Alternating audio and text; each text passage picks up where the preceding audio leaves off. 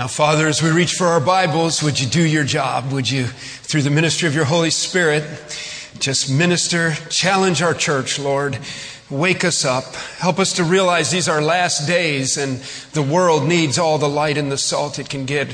Help us to realize with a great and renewed reality the task at hand of spreading the gospel around the world and how it really matters. Thank you once again for our missionaries who have shared, and I pray that you will encourage them as they go their way this afternoon. Now, Father, in these minutes ahead, quiet our hearts, clear our minds, give us attentive ears, give us a willingness to make change where change is due. Bring renewal and revival, we pray, in Jesus' name. Amen. Amen. Well, I don't know if you've heard yet or not, but this being the first Sunday of March, we're starting a new movement here at Fellowship Bible Church. It's Lost Souls Awareness Sunday. Are you with me? We've got the gear. LSAS. Lost Souls Awareness Sunday. We got the cool bracelets, right? The cool bracelets. We've got the little ribbons. We want to be aware. I don't in any way want to be disparaging of awareness. Notice the shoestrings. Lost Souls Awareness Sunday. I thought about calling it Lost Souls Day. LSD didn't sound right to me. Lost Souls Day sounded like a Catholic holiday or something. Awareness is a really important thing. But I really am worried about something about our church. I'm worried that our annual missions conference is sort of that, just kind of a Lost Souls Awareness Sunday, and it's kind of our awareness thing, and somehow we imagine that because we talked about missions, and somehow we imagine that because we fellowshipped with our missionaries and heard from them, that we've kind of done our missions thing for the year, and we're really with it. Now, I'm not against awareness. We can't make good decisions without awareness, can we? But if our annual World Missions Weekend only accomplishes a little bit of a feeling of awareness, I'm not sure it's very successful. I'll tell you what, we've got a huge task at hand. If the gospel is true, and it is, and if Jesus has called us to go to the farthest reaches of the world, and He has, we have an overwhelming responsibility. It takes more than awareness, doesn't it? More than awareness. Our theme, as you've heard this weekend, is what role do you play? What role do you play? I want to challenge our church to step up its role in world missions. We're going to have a two-part sermon, two main points this morning to help guide us. And the first question I want to ask before we address our theme question of what role do you play is I want to ask the question, what reasons do we have to care? Why should we care? What difference does it make if there's people in Italy that don't follow Jesus, or if on native reservations in Western Alberta, Canada, they don't care about Jesus? What concern of that is that to me? How is that my concern? And so, in calling for us to have a renewed awareness, Lost Souls Awareness Sunday, get the shoestrings, I want to also remind us of the theology of missions and why we do what we do and why we must care. What reasons do we have to care? Begin with me, will you? And I'm going to have you be turning in your Bibles this morning in a little bit as we study the Word together. We'll try to keep it rolling. But turn to Matthew right now. Matthew chapter 28, perhaps the most familiar of all missionary passages. But it is also foundational to all that we do. And I want to give you 3 reasons that Fellowship Bible Church needs to be more than just aware. 3 reasons that we need to be more than just aware, but these are the compelling reasons for involvement in world missions. Reason number 1 is that the command could not be clearer. The command could not be clearer.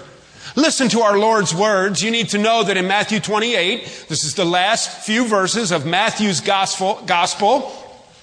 It also marks on the timeline of our Lord's ministry the conclusion of his time here on earth. He will now very shortly, what is recorded for us in Acts chapter 1, before his disciples ascend in the clouds up into heaven 40 days after the resurrection now.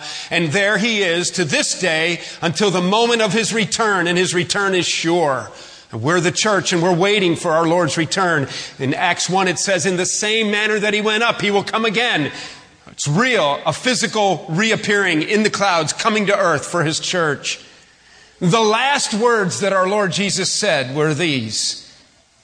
Go therefore, verse 19, and make disciples of all nations, baptizing them in the name of the Father and of the Son and of the Holy Spirit, teaching them to observe all that I have commanded you, and behold, I am with you always to the end of the age.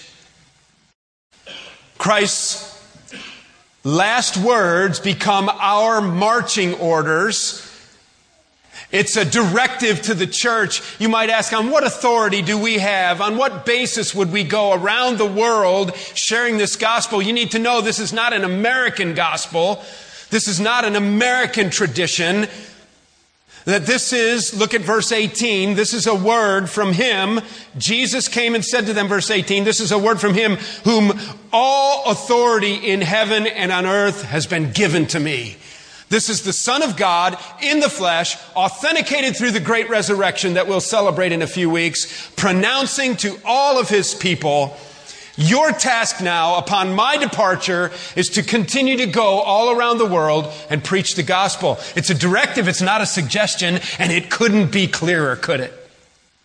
I think of this in a couple terms, a couple levels. On the one hand, it's almost humorous to imagine Jesus ascending back into heaven, arriving back in heaven, and having the angels rush around him. So good to have you back. We really worried about you down there. And here he is. They said, now you went and the angels are trying to figure out this redemptive plan. The angels do not understand this great salvation. It's a puzzle to them. The song of the redeemed is not quite as real to them because they have not been lost in their sinfulness and then bought back through the shed blood of our Lord Jesus Christ on the cross. Sealed through his resurrection and raised in newness of life with his resurrection, justified, positioned in the heavenlies as righteous ones, saved by grace through faith. Amen. But the angels come up to him and, okay, now, right before you left, Jesus, you said for them to go, what's your backup plan? What are you going to do? You did all of this to promote your gospel, to save people, and there's ages to come. Surely this thing's good. No, I told 12 guys. I told 12 guys to go and preach the... That's your plan? It's kind of a lousy plan. I'm not sure that's a very successful strategy to 12 crusty old men to say, now you go and you preach my gospel. Look what it says. Go therefore and make disciples of all nations, baptizing them in the name of the Father, Son, and Holy Spirit. That is the point of conversion, isn't it? That is souls being saved, looking to the cross that is being lifted up by God's servants and God's people, recognizing that their sinfulness is a lid on the relationship with a holy God who cannot look at sin. And so only by Christ alone can they go and have their sin forgiven. Spiritually speaking, by faith, his blood washes us clean. We're the blood-bought ones, and they're saved, and they make that known through water baptism, representing the death, the burial, and the resurrection of Christ, and raised to walk in newness of life. That's the point of conversion, but it doesn't stop there. And it says, and then teaching them to observe all that I have commanded you. That's the role of making disciples and teaching people all around the world. It's an ongoing process. It's a huge task. But it couldn't be clearer, could it? You see, you can't get to heaven someday and stand before the Lord and say, he says, hey, how did you do? Did you baptize a few people? Have you been teaching people to follow through and obey everything that our Lord commanded before he left and told you to carry on? I missed that one. It doesn't get any clearer. I'm telling you, I know that there's a lot of hard things to understand in the Bible. This is not one of them. It couldn't be any clearer. But let's think a little further. Just leave your Bibles open where they are, because we're coming back to Matthew in just a minute. But secondly, I want to give you another reason to care. Not only should we care because Christ's command to us could not be clearer, and we will be held accountable to that, but I want to remind you that the consequences could not be greater.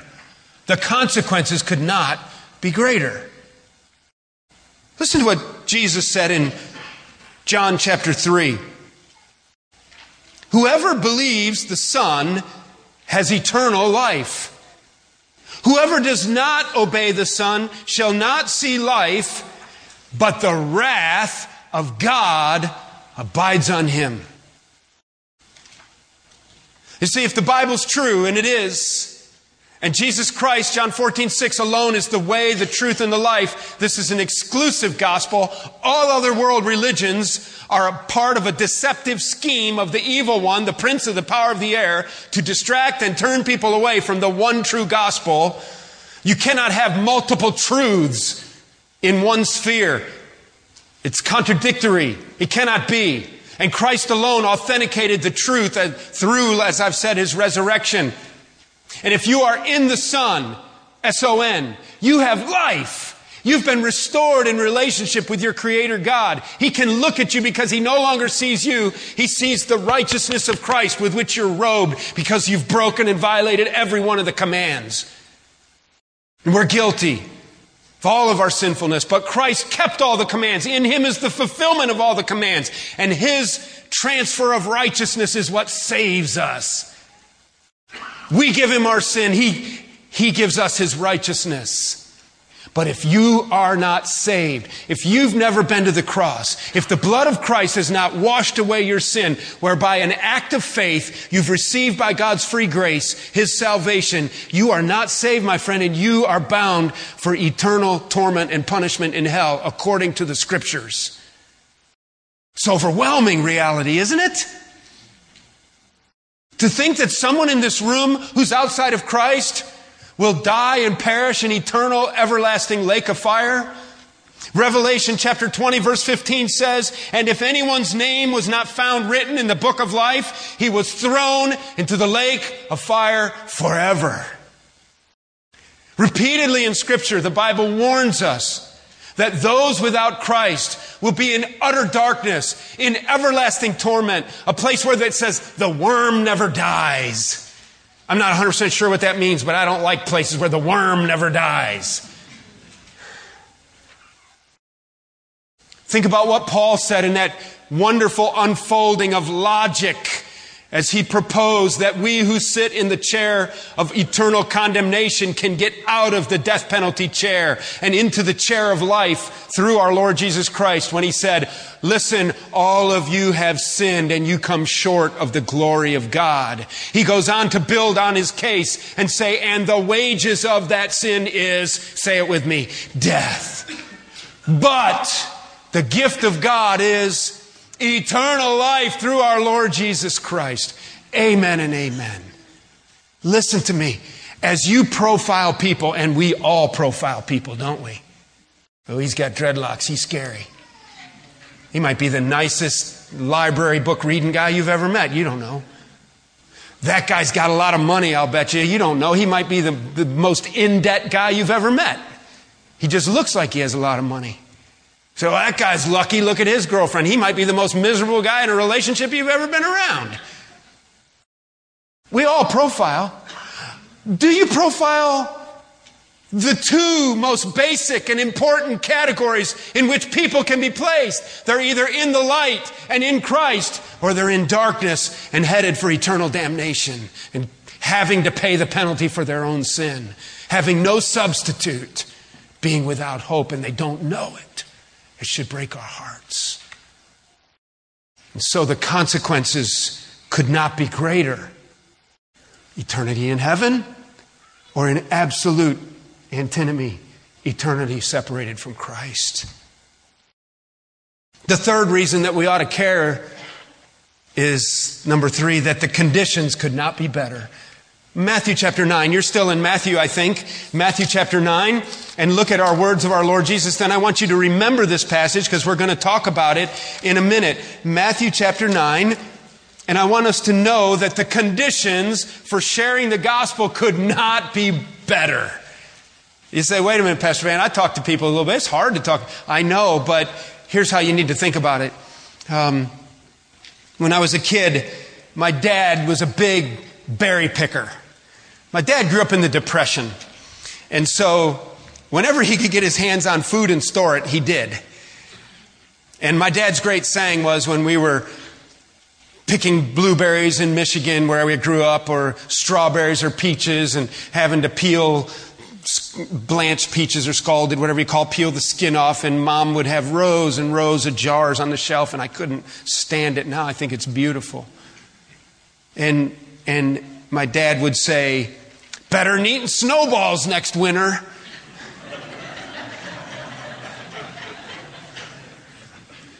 So we're picking blueberries, and in southern Michigan, the beautiful blueberry bushes, and my dad would put a bucket on his belt, and he could pick berries with both hands, and I'm over there trying to find berries and pick them and mumbling and groaning and making his life and my life miserable.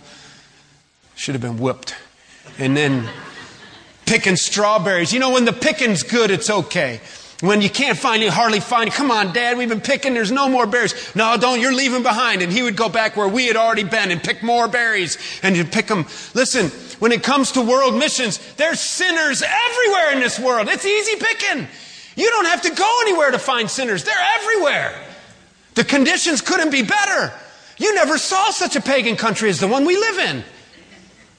You can go anywhere, get off of any plane at any airport in any country, and you're ripe for the picking in missions land. There's no Christian nations anywhere, is there? I don't know where they are. I don't know where people are good people over there. They might be good, but they're lost as can be. So that's what I mean by why we should care, is because the conditions couldn't be better. Look what Jesus said in Matthew chapter 9. Everywhere you look, there's lost people who need to be saved. Matthew chapter 9, begin with verse 35. And Jesus went throughout all the cities and the villages, teaching in their synagogues and proclaiming the gospel of the kingdom and healing every disease and every affliction.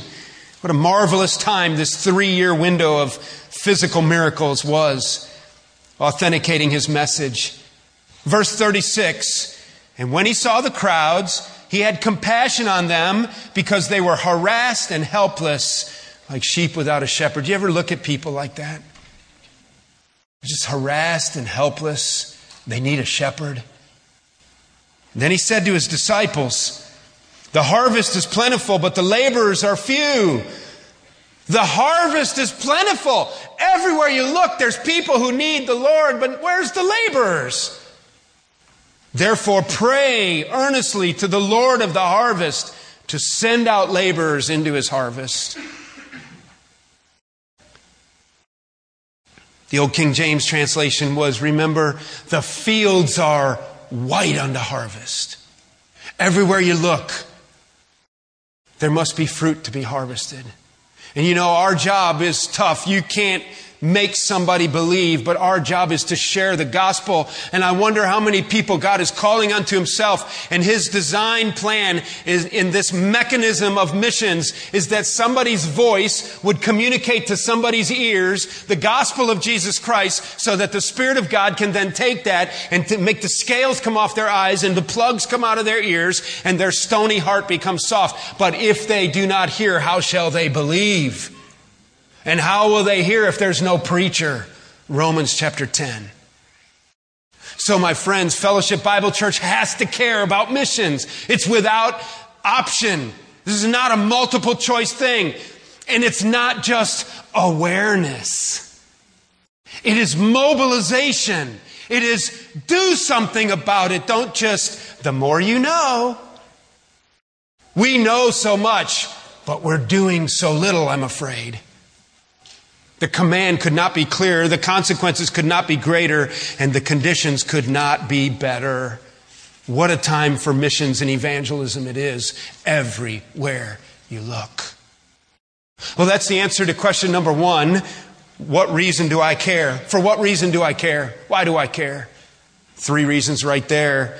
Now to our theme, and let's conclude the last part of our message answering the question, so what role do I play? Personalize it, change you to I. What role do I play? Ask yourself. How do I get involved?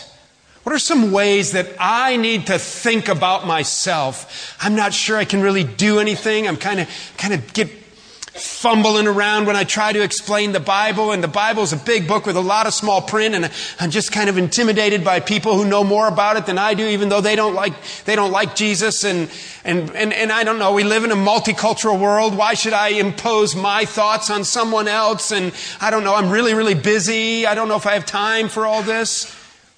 I thought that it might be helpful for us to look at some models in Scripture. It always helps me to look and see what people are doing and what have they done, and let's learn from them. I have a few models for you as to help us picture how we can get mobilized, how we can get in action and put into action all of our awareness into action. The first is found in Mark's Gospel Luke's Gospel and chapter 5. It is in Mark also, but Luke chapter 5 is where I'm asking you to turn. Luke chapter 5. And look at verse 17. Well, what I want to do now is I want us to look at Scripture and turn in the Scriptures together, and we're going to find some models for missions and see which one we can relate to, which one motivates me, which one of these dynamics or techniques or the ways in which these people lived out the gospel, how can I relate to that personally? The first one is the entrepreneur. The entrepreneur, number one, the spiritual entrepreneur missionary. You might not think of these guys as missionaries right away, but by the time we look at them, I think you'll find out that they were true spiritual entrepreneurs connecting needy people with Jesus. It's a wonderful story. It's chapter 5, begins with verse 17. And it was on one of those days as he was teaching, Pharisees and teachers of the law were sitting there who had come from every village of Galilee and Judea from Jerusalem. And the power of the Lord was with him, Jesus, to heal. And behold, some men were bringing on a bed a man who was paralyzed. It's a pitiful thing, isn't it, to see a paralyzed man? The muscles have shrunken. He's withered. He is totally helpless. Who was paralyzed, and they were seeking to bring him in and lay him before Jesus. But, verse 19 says, finding no way to bring him in because of the crowd, they went up on the roof and they let him down with his bed through the tiles into the midst before Jesus. And when he saw their faith, he said, "Man, your sins are forgiven." Did you get that? So Jesus has a lot of power coming through him. He's making the blind to see. He's making the lame to walk. Crowds are following him. These Pharisees and teachers of the law are watching him underneath a microscope, trying to find fault with him. He's going to give them some ammunition here in a minute. They're on the front row seats and they're like, "Ooh, how can we get this Jesus? This Jesus is nails on a chalkboard to them." They're there. The crowds are there. And there's these 4 guys, I take it, who have a buddy who needs Jesus. They have a broken buddy. You got any broken buddies? You got any broken friends who need Jesus? How hard have you tried to figure out to get them to intersect with our Savior? These guys had seen Jesus in action, and they knew that what their buddy needed was to come be with Jesus. They bring him on his mat, it says. I take it they have him by the corner of his straw mat. It's a heavy woven straw mat, maybe a blanket, stretcher kind of thing. And they're carrying him up there. And here's the crowds, the masses. They can't get to Jesus. So what do? One of the guys probably said, "Oh man, we can't get to Jesus. I guess we'll do it another day." Another guy said, No. Look, there's stairs. They go up to the roof. Let's go up to the roof. Somebody's looking in, trying to see where Jesus is. Okay, he's about like 2/3 of the way back and 1/4 of the way over. That's where he's standing. They go up on this flat roof. Roofs were used to dry grains and things, and for people to be up there and to get up in a safe place, and different reasons. They'd put their laundry out to dry up on the roof. tile. It probably was clay tile of some kind. The entrepreneur says, you need Jesus, and I'm going to figure out a way to get you to Jesus. And so these guys go up on the roof, and they tear up the roof. I doubt there was a sunlight there. They tore it up, and the people down below, what are they doing? They look up, hey, what are you doing? Stop, knock it off. You're getting junk in my eyes. And they say, nothing, we don't care. We've got a buddy that needs Jesus, and Jesus is right there. We're not stopping now. Somebody ran home behind their shed, got some rope, tied it to the stretcher, and they're lowering it down, this guy. Wouldn't you love to have been there? And the Pharisees said, what's going on? What's going on? What's going on? And Jesus looked at the four heads hanging through the hole in the roof. And he says he saw their faith, and he told the guy here, your sin's forgiven. And the Pharisees went off. What do you mean you forgive sins? Only God can forgive sins. That's what they were looking for. Somebody who would commit blasphemy as a teacher so they could take him outside the city walls and stone him and kill him. And Jesus said, knowing what they're thinking, Jesus said, oh, you got a problem with me forgiving this guy's sin? How about this one? Rise up and walk. How great would that have been, huh? And it really happened. Awesome. Take up your bed and walk, my buddy. And the Pharisees were shut down and quiet. I have a couple of lessons about spiritual entrepreneurs from these guys up on the roof with their heads hanging down thinking, wow, it worked. We got him to Jesus, and Jesus changed his life. He fixed him. 4 characteristics of spiritual entrepreneurs. Number 1, they are action-oriented. They are action-oriented. They don't just talk about it. They didn't just talk about getting their buddy to Jesus. They did something to make it happen. Have you recognized that we're in a divine teamwork relationship with God in the gospel? That God, when He went to heaven, did command us, and He's counting on us to do our part now. He does His part if we do our part. And so often we do not see Him do His part because we haven't done our part. Secondly, spiritual entrepreneurs are risk takers. They will do things other people won't, or they doubt is a good idea. I'm thinking there was one guy in the group that made it happen. Of the, say, 4 guys are carrying this guy, maybe one big guy was carrying the end, and there was 3 or something, but one guy says, we'll do it another day. The other guy says, oh, that's too bad. The other guy says, we're not doing it another day. We're this close. We're getting him to Jesus.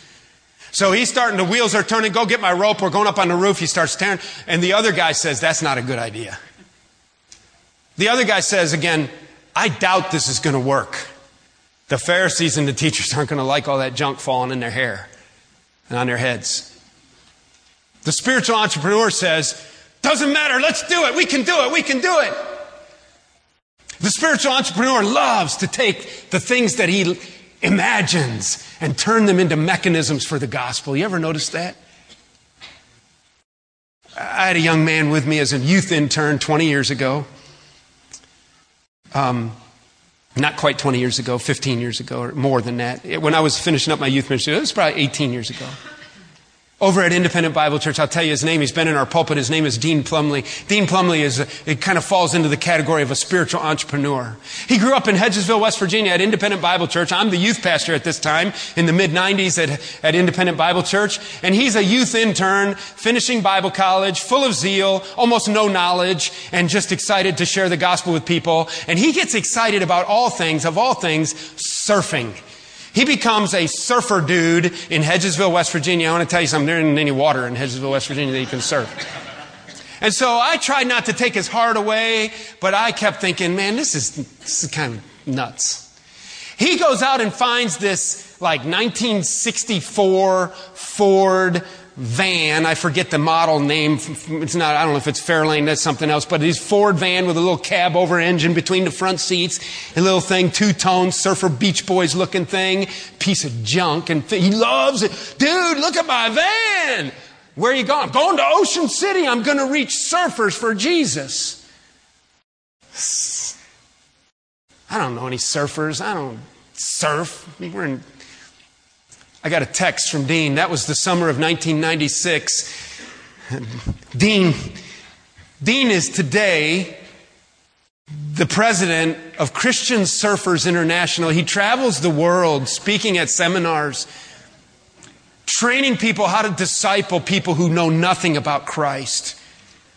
He said to me one time, he was teaching a whole room full of people in Colorado in a winter conference of people where they gathered for a conference. He said, dude, surfing guys have to say, dude. He said, dude, I don't know what to tell them, so I just taught them Pinter's soteriological notes. That's our theology instructor at Appalachian Bible College. I just taught him all the things about justification and sanctification, everything I could think to teach him about what it meant to be saved. How great is that?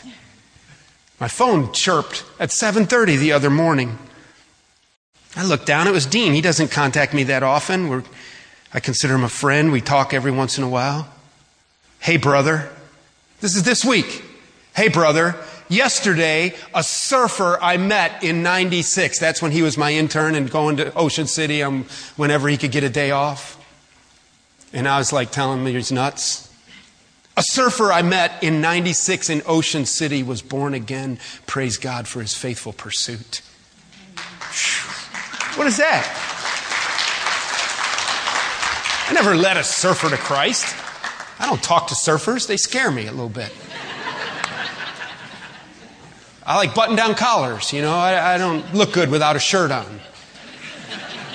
That is a spiritual entrepreneur. You understand what I'm saying? How is it that God takes my love for shooting skeet and it becomes a mechanism for the gospel? How is it that God takes my love for chess and it becomes a mechanism for the gospel? Become a spiritual entrepreneur. I've got friends. They're broken. They need Jesus. How do I connect them? I don't know, but I'm going to figure out a way if I'm a spiritual entrepreneur. I think there's spiritual entrepreneurs here that are living below their potential. 4 characteristics of spiritual entrepreneurs. They are action-oriented. They are risk takers. That's Dean Plumley. They can handle criticism. Those guys, hey, stop it. I'm not stopping. Pastor Van thinks I'm nuts going to Ocean City. I don't care. I'm going to Ocean City. They can handle criticism, and they are highly committed. They are highly committed. They have a strong pit bull determination to get their friends connected with Jesus, and they're going to figure out a way to do it. You trying to figure out how to get people connected with Jesus? We have to move along. We've got some other examples that I think are very helpful. Let's go to Acts chapter 15. Acts chapter 15. And you need to know that there's another kind of missionary out there. Not only are there the spiritual entrepreneurs, and maybe some of you should be spiritual entrepreneurs, but there are spiritual encouragers. Encouragers are needed in the world of spreading the gospel. Let me show you what I mean by that. Are you an encourager? Acts chapter 15 records for us an interesting little account that goes on between Barnabas. We're going to see his name in a minute again. Barnabas is known as the son of encouragement. He was just an encourager in the early church. He was also a counterpart, a worker alongside the apostle Paul. Barnabas, in fact, in Acts chapter 9, Barnabas, in fact, is the one that connected with Paul right after he got the name Paul from being Saul when he was converted as a terrorist to Christians on the road to Damascus, and the entire church was fleeing from him. He's the one who murdered Stephen.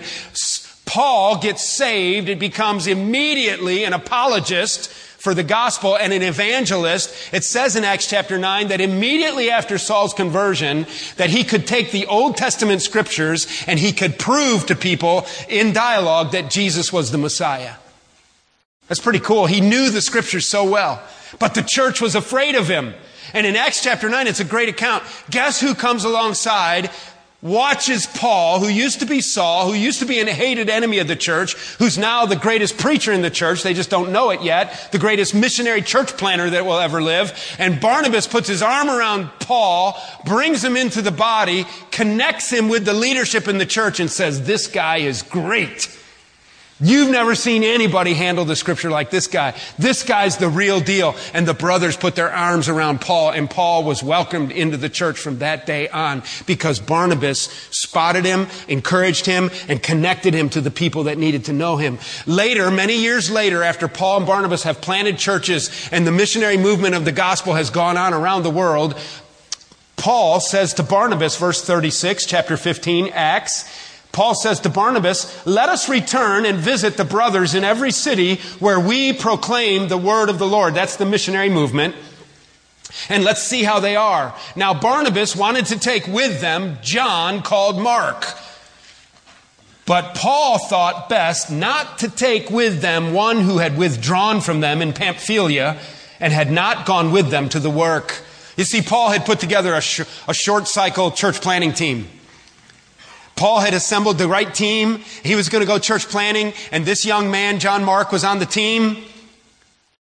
And at the last minute, John Mark bailed on him, and Paul didn't like that. Paul had a plan. Paul had handpicked the people. John Mark let him down. Paul didn't forgive him. Get out of my space. I don't have time to mess around. I am a busy church planter. Just go your way. Mark had let him down in his youth and in his inexperience. And Barnabas said, Paul, it's time to take Mark with us. Paul said, no, look at the next phrase. And there arose a sharp disagreement, verse 39, so that they separated from each. Paul and Barnabas couldn't get along over the deal, so they separate, and Barnabas takes John Mark with him. And they sail away to Cyprus, and John Mark writes the Gospel of Mark. Because Barnabas wouldn't let him drop. Because Barnabas wouldn't let him waste his life. Because Barnabas saw something in that young man that God could use. Because Barnabas came alongside and said, John Mark, it's time to get with the work. Sunday school teachers, do you see your kids as potential missionaries? Maybe the words of a 4th grade Sunday school teacher. After class, I see your love for scriptures, Johnny. I see your love for scriptures, Lucy. Grow in grace. Someday you're going to be an excellent teacher of the gospel. Keep growing. What do words of encouragement mean? Maybe some kid that's off in Bible college and he's at a Christian college, but he's thinking about ministry. He's going to do computers and, sports medicine or whatever. Maybe he just needs his soccer coach to come alongside him and say, don't short circuit your life. Get involved in youth ministry. Let's go. Are you an encourager? A couple of characteristics about encouragers is that they are good with people. They care about people. They believe in you. Number 2, they often have connections even globally. You know who I think about is Sam Erickson. Bobby's back here, his bride, his widow. Sam knew people all over the world. And Sam went around the world encouraging people to get in the ministry, taking their craft, their trade, whatever, mainly attorneys and adjudicators and lawyers, work for Christ. He was an encourager. Encouragers are often good with people. They care about people. They believe in you. Number 2, they often have connections, even globally, and they bring people together. And number 3, they are usually the mature believers in the body, and they have a high level of trust. It's like when Barnabas brought Paul into the body and said, this guy's okay. Everybody believed it because Barnabas was a trusted, mature believer. Are you an encourager? Who can you encourage? Who can you strengthen in the ministry? We have the entrepreneur. We have the encourager. We must talk about the evangelist, huh? How about the evangelist? Are you an evangelist? I love this story. It's Mark's Gospel in chapter 5. Mark's Gospel in chapter 5, and we kind of have to just hit the high spots so you understand what we're talking about. But in Mark's Gospel chapter 5, Jesus lands in the country of the Gerasenes, gets out of his boat. There's a real steep embankment there. Up on top of the embankment is a cemetery, and a crazy man lives in the tombs. He's demon-possessed. He's powerful. The community despises him. He's an embarrassment to their community. He wails and cries out. He's out of his mind. He's a lunatic. He's so powerful from the demons. He is the most pitiful, wretched man you've ever seen. He cuts himself, the parallel accounts say. The community men gather and go up there with chains and ropes, try to chain him and bind him and prohibit his movement because they can't even have a funeral anymore. He goes and comes after the dead bodies, and he's just crazy. He takes the chains that they wrap him in and he pops the chains. He's superhuman strength because of the demons. Jesus lands his boat. This is all in Mark chapter 5. Jesus lands his boat. The crazy man of Gadara comes running down to him, falls on his knees before Jesus, and the demons inside him, there are at least 2,000 demons. Legion, Roman military size of troop. And the demons say, Jesus, Son of the Most High God, what do you want with me? Jesus goes to cast them out. They know that Jesus is going to cast them out of the man. They beg him to not be disembodied. They beg him not to be thrown into the abyss of eternal torment. And they beg to be put into the hogs and swine that are feeding. It says there was at least 2,000. The demons go into the hogs. The hogs go hog wild, no pun intended, run off the cliff and drown in the sea. And we pick up the story right after that. About 2,000, verse 13, Mark 5, about 2,000 pigs rushed down the steep bank into the sea and drowned. A herdsman fled and told it in the city and country. In verse 15, and they came to Jesus to see what had happened. And the demon-possessed man, verse 15, the demon-possessed man, the one who had had the legion of demons, was sitting there, clothed and in his right mind. It says they were afraid. People who are unregenerate can never quite figure out what to do with Jesus.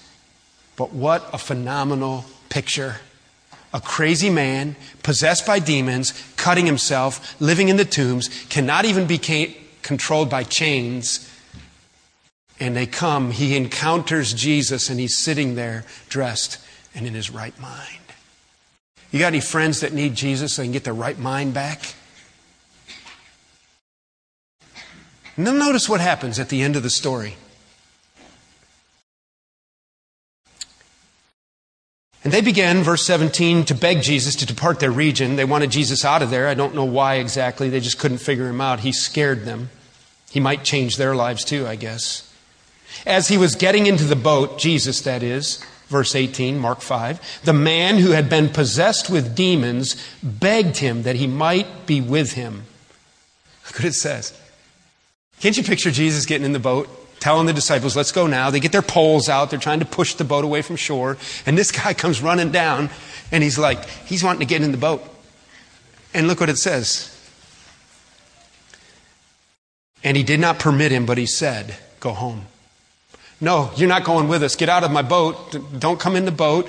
Go home. He doesn't stop there. Go to your friends and tell them how much the Lord has done for you and how he has had mercy on you. And he went away and he began to proclaim in the Decapolis how much Jesus had done for him, and everyone marveled. He becomes a missionary. He doesn't just go home and tell his family how God has been merciful. I'm home, family. Look at me. I'm dressed. But this guy is an evangelist. This guy cannot not talk about Jesus. And he goes into the 10-city area. Where he lived, there were 10 cities. The area of the Decapolis, there were 10 communities. And he went to every one of the 10 communities. And he said, see this scar right here? I used to cut myself with sharp rocks. And then one day I met Jesus and he fixed me. You need Jesus. That's what an evangelist does. Here's the qualities of an evangelist. They often have a personal testimony of how Christ has dramatically changed his or her life, and they just can't get over it. That's an evangelist. Some of you are there. Man, if you can't believe what I used to look like. It's like Lon Solomon, the pastor of McLean Bible Church, totally stoned out of his mind on the campus in North Carolina, down in North Carolina, and a street preacher preaching the gospel leads him to Christ. Just stoned and hair everywhere, and just a weird wacko guy back in the 70s, late 60s, on every kind of drug, and now he's preaching the gospel this morning in his pulpit. You know what I used to be? But not now. Let me tell you about it. They cannot not talk about it. You know people like that. Some of you are like that. Evangelists, number 2, are very bold and courageous. They're very bold and courageous. Romans 1:16 says, for I am not ashamed of the gospel of Christ, for it is the power of God unto salvation. An evangelist doesn't care if you're making fun of him, because the evangelist, point number one, almost always has a testimony of tremendous transformation. And you can say whatever they want, but they know they used to be stoned up in a tree, spitting down on people on the sidewalk, and now they're clothed and in their right mind living for Jesus. So you can say whatever you want, but they know what Jesus did for them. One of our problems with many of us, the reason we don't talk about Jesus is we don't think that Jesus did so much for us. We were pretty good to begin with. And we forget how lost we really were. And how it's only by His grace that we have a story now to tell. The third thing the evangelist is, he's always deeply bothered when the gospel is ignored or overlooked. You guys that are evangelists here, they're always after me. Pastor Van, we got to buy this video and pass it out to everybody. We need to do more evangelism around here. Hey, Pastor Van, I'm going to this seminar. You got to do this. We got to have more evangelism around here. Hey, Pastor Van, all the guys in the church who are evangelists, I love them. Pastor Van, I went out passing out tracts the other day. Well, I didn't pass out any tracts. I had to get ready to preach. But I just can't get over what Jesus did for them. And they boldly want to proclaim it everywhere. Some of you evangelists, you got to go. Spread the word. There's two more, and let me just quickly wrap them up and then we'll go. We have the entrepreneur, we have the encourager, we have the evangelist. How about the enabler? The enabler. Enabling is something that has become very negative. In Webster's dictionary, an enabler is somebody who provides the means or opportunity to make possible or practical or easy something that needs to be done or wants to be done. Nowadays, an enabler is somebody who helps somebody who's dysfunctional stay dysfunctional. That's not what we're talking about. We're talking in the true sense of the word. An enabler is somebody who makes possible that which needs to get done. This is Barnabas. It's Acts chapter 4. You don't have to turn there. Let me just quickly tell you what he did. He sold land, brought the money, and put it at the feet of the apostles so that they could distribute it for the furtherance of the gospel. He was an enabler. His resources became the launch pad for other people to spread the gospel who didn't have the resources. It's been good to have Hannah Kirby back with us. She was so faithful to come here during her Patrick Henry years and bring her friends. Now she's in Italy, part of the short cycle church planning team. She's due to go back March 18th. Today's March 3rd. 15 days from now, a little over 2 weeks. She's $560 a month short. Her overseeing organization, Avant, will not let her go. They have a policy about how short you can be on your support before you go back. Unless she gets her support, she cannot go back. She was telling a story in there about sharing the gospel with a Catholic priest. He didn't know it, but that was the best day of his life. He had the precious jewels right there in his hand. He had the truth of God. He had eternal life right in his hands and didn't even know it. Stuck in his tradition, stuck in his works. And Hannah Kirby's over there trying to show him what it means that Jesus loved him and died on the cross for his sin. How about some enablers?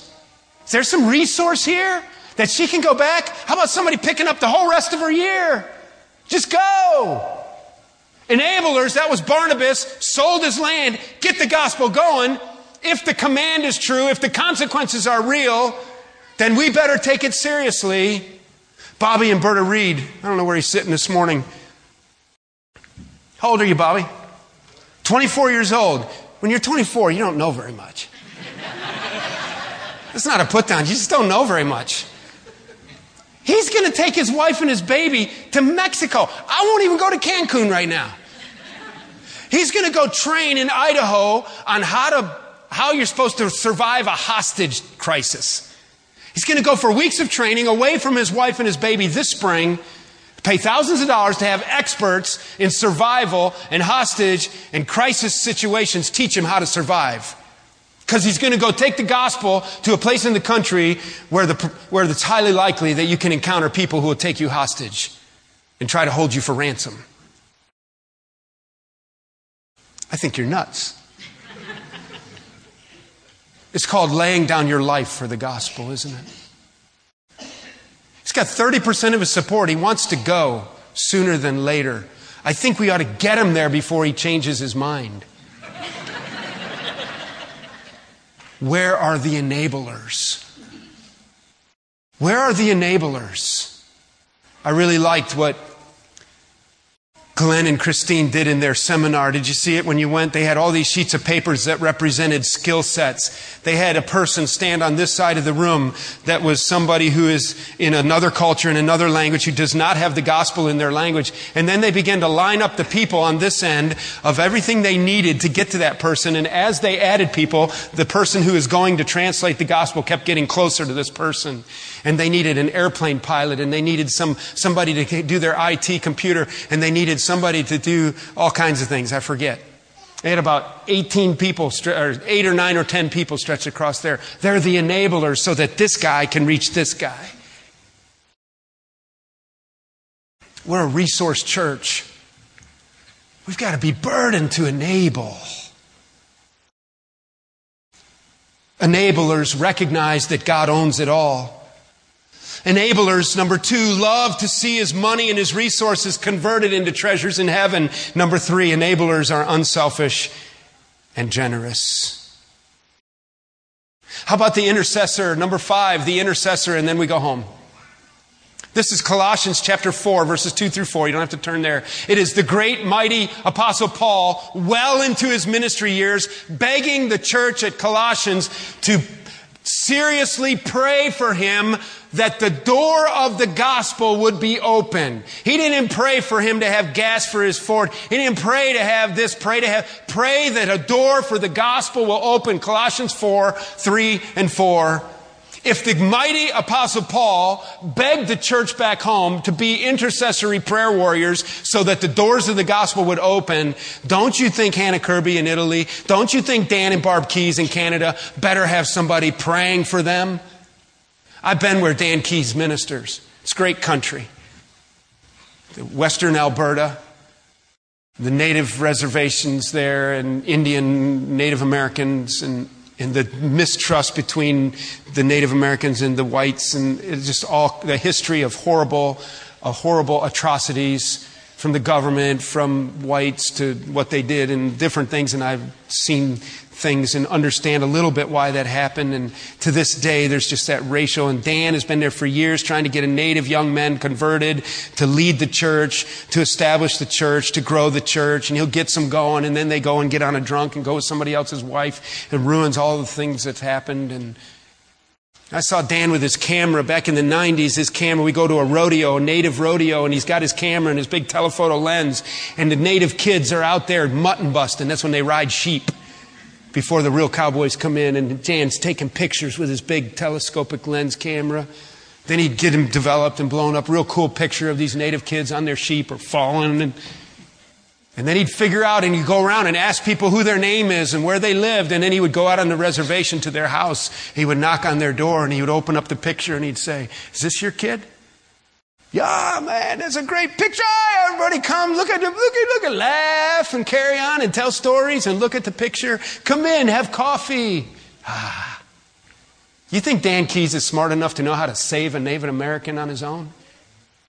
Do you think Dan Keys can say anything that can convert a Native American? If the Apostle Paul needed people praying for doors of the gospel, Dan Keys needs people praying for doors of the gospel. So Dan Keys is sitting at their table, drinking a cup of coffee, talking to them, introducing himself, telling them what he's doing, trying to share the gospel. And he begins to share the gospel. What's going to make the plugs come out of their ears? What's going to make their hearts soft? That there's intercessors back home praying. You see, we have to do our part, then God does his part. We share the gospel, we preach Christ, and then God opens blind eyes, and he chooses to use evangelists speaking the word with intercessory prayer warriors praying. I don't know why God does it that way. I'm not sure that anybody would confuse Fellowship Bible Church with a praying church right now. Shame on us. By his grace, may we change. We have missionaries look at our flags, and we like to give a few $100 a month. I'd like to see that go way up. But Fellowship Bible Church needs to be on its knees for these missionaries so that the gospel can do its work. It's God's design plan. Let's bow in prayer. Before I pray for us, what is it that you love that could be a mechanism for the gospel, and you could be an entrepreneur connecting your needy friends with Jesus? Who are you to encourage Who should you speak to, evangelist? How about the enablers out there? And then all of us called to be intercessors. Intercessors are prayer warriors. They see the spiritual battle and feel it. They recognize human limitation. They know that only God can open blind eyes. So they pray, pray, pray. May God show us the part that we are to play. May God forgive us for only being aware of the need on this Lost Souls Awareness Sunday. May God mobilize us and not let us rest for the cause of the gospel. Father, thank you that you are a loving God, and thank you that you have provided a way of salvation, and you've called your church to share and spread the good news of the gospel. May we be a growing part of it. Forgive us, Father, for our weaknesses and our failures and our selfishnesses and our idolatries that distract us. Please help us, Lord, to have a burning fire and zeal for the gospel. And show us, as individuals and then corporately as a body, how to respond, that we would step it up with our missionary zeal. It's in Jesus' name I pray, Lord, asking you to work among us. Amen.